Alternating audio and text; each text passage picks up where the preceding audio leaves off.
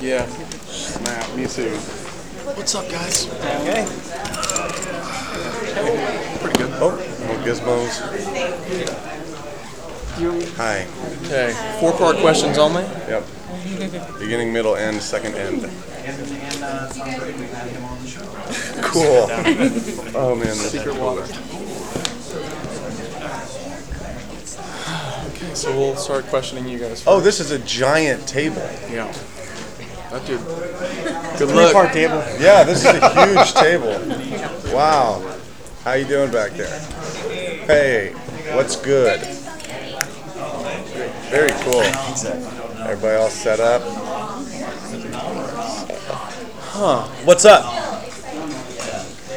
Yeah, action. And action. Have you guys got used to this kind of stuff yet? No. No. Maybe Durst has. Maybe, I don't know.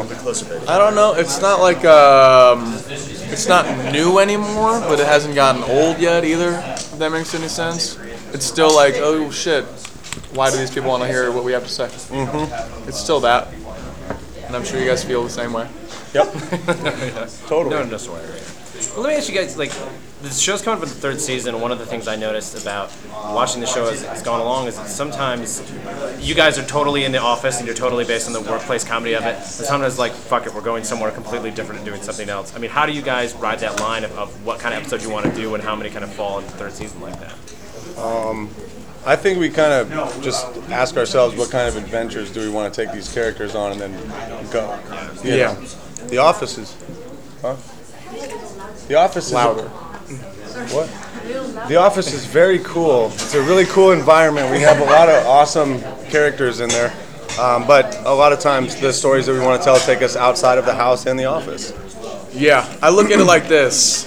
You know how like on Curb Your Enthusiasm, the show's just Larry. It doesn't take place like at the studio or at the office. It just follows Larry around. Mm-hmm. I just look at it like the show is the 3 guys instead of 1 guy and follows them wherever they go. So the world is the dudes and then wherever they go. Totally.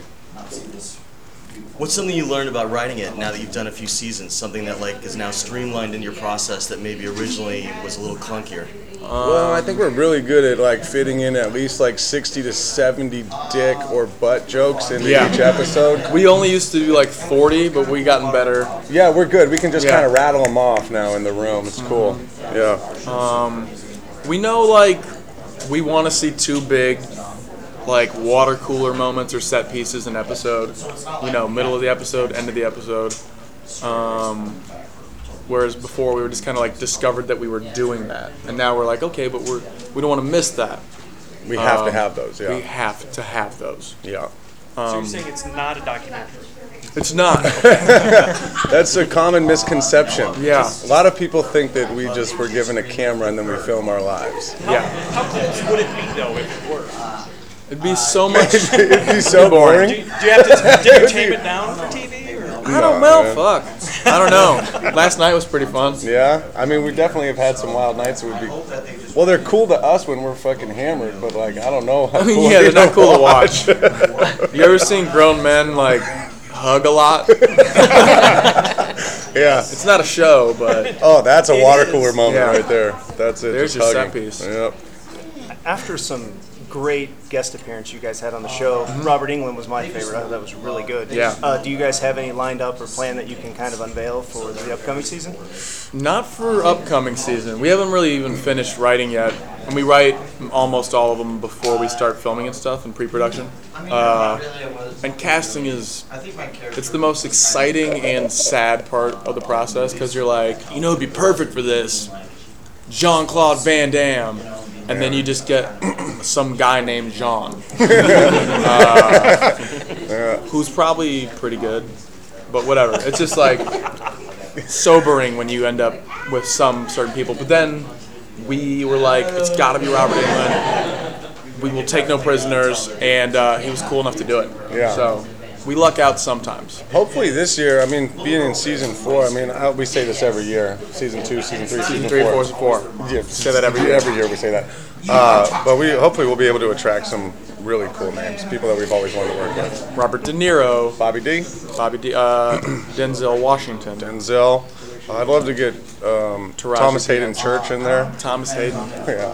from I think Lowell from Wings, one of the funniest guys. Wings, Yeah, maybe D. Stern comes back. Ned and Stacy. Hell yeah, dude. It's a good pilot. Sandman. How does your writing process work? Do you work all four together, or Yeah, we get in a room like this at a table with a bunch of toys, and it's us and then a few writers, and people will come in and be like, "Oh, last night I thought it'd be funny to see Adam, you know, elevator opens up and there's no elevator car and he falls in and he's 3 stories down dangling by the things and the episode's about bringing him up. We should write that down." That's really good. I'm visualizing it as you're saying it. I'm like, we could pull that off. Right. Let's do it. So then it's like, okay, build around that. Does Adam need to be somewhere? So you raise the stakes, and it's like, yeah, he has to be at a presentation where he's going to get a raise. So now Alice is looking for him, and she's pissed that he's not there. So now Blake has to go like distract her, and while he's doing that, something else that makes it worse. And Anders is calling the elevator repairman, but it's a guy he went to high school with that he hates, so now he doesn't want to use them. I don't know. And this is just what, happens. They just let me talk. This is what goes down. Yeah, it's wonderful. But like, yeah, we That's just the process. talk it out, and then a lot of not talking about writing and stories. Yeah. And then we'll all of a sudden be like, oh, what about this, that? And then 10 minutes of inspired work, and then back to like building Play-Doh. It is really weird how that works, how the creative process, how it is just Yeah. like, okay, let's look at porno for a little bit or something. Yeah, we got a projector. Kyle, how often does that change when you're directing, some of the episodes? Does it usually stick to the script, or does it, sometimes you just go off on a tangent? So, I mean, comedically, if it's just for a joke, we can go on tangents forever, but story-wise, we don't change, really. Once it's on the page, then that's kind of our plans. Yeah. That's our plans. So we have to follow that. But joke-wise, if something's funny, we'll try it. We'll mine. We'll go. We'll just let takes run, and just dig. You know what I mean? Dig for all the comedy you can. Yeah. And then in the editing is where we find The editing is major. we can chop process. stuff out. So if it's like, this whole C story doesn't work, we'll just like whittle it out. And that's why you'll see in an episode like I have a cowboy boot and a Teva on, and like there's no explanation. I'm just doing it. People are like, "What's up with that?" And I'm like, "Stop watching." Yeah, there so was a hard. moment. But it still kind of works because you guys were high as shit in that episode. So Right. it's like, that's just an awesome Yeah, choice. you just see it for like a second. And you're like, Yeah. "Go back." Yeah. What was that little Easter egg? Yeah. So the changing of like story stuff would happen in editing. Yeah. Last resort. do you ever think about making a Workaholics movie? Yeah. I think about it while I'm driving. How long drives and Truck stuff. driver. Yeah.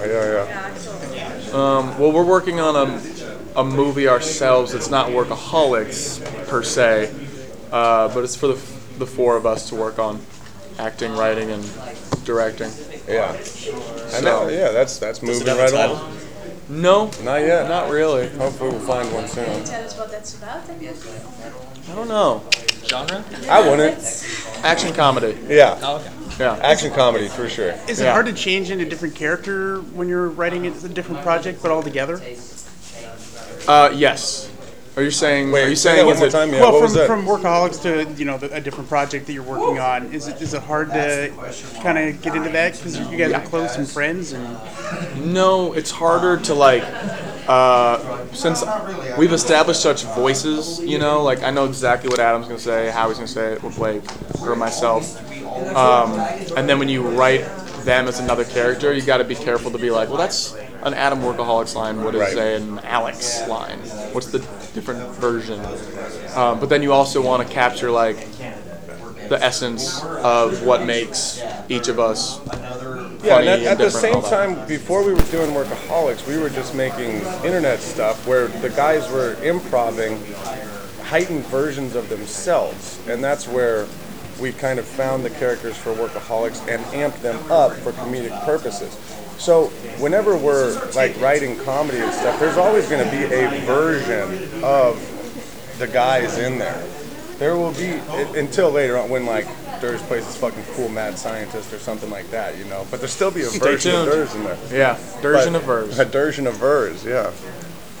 You can't escape it.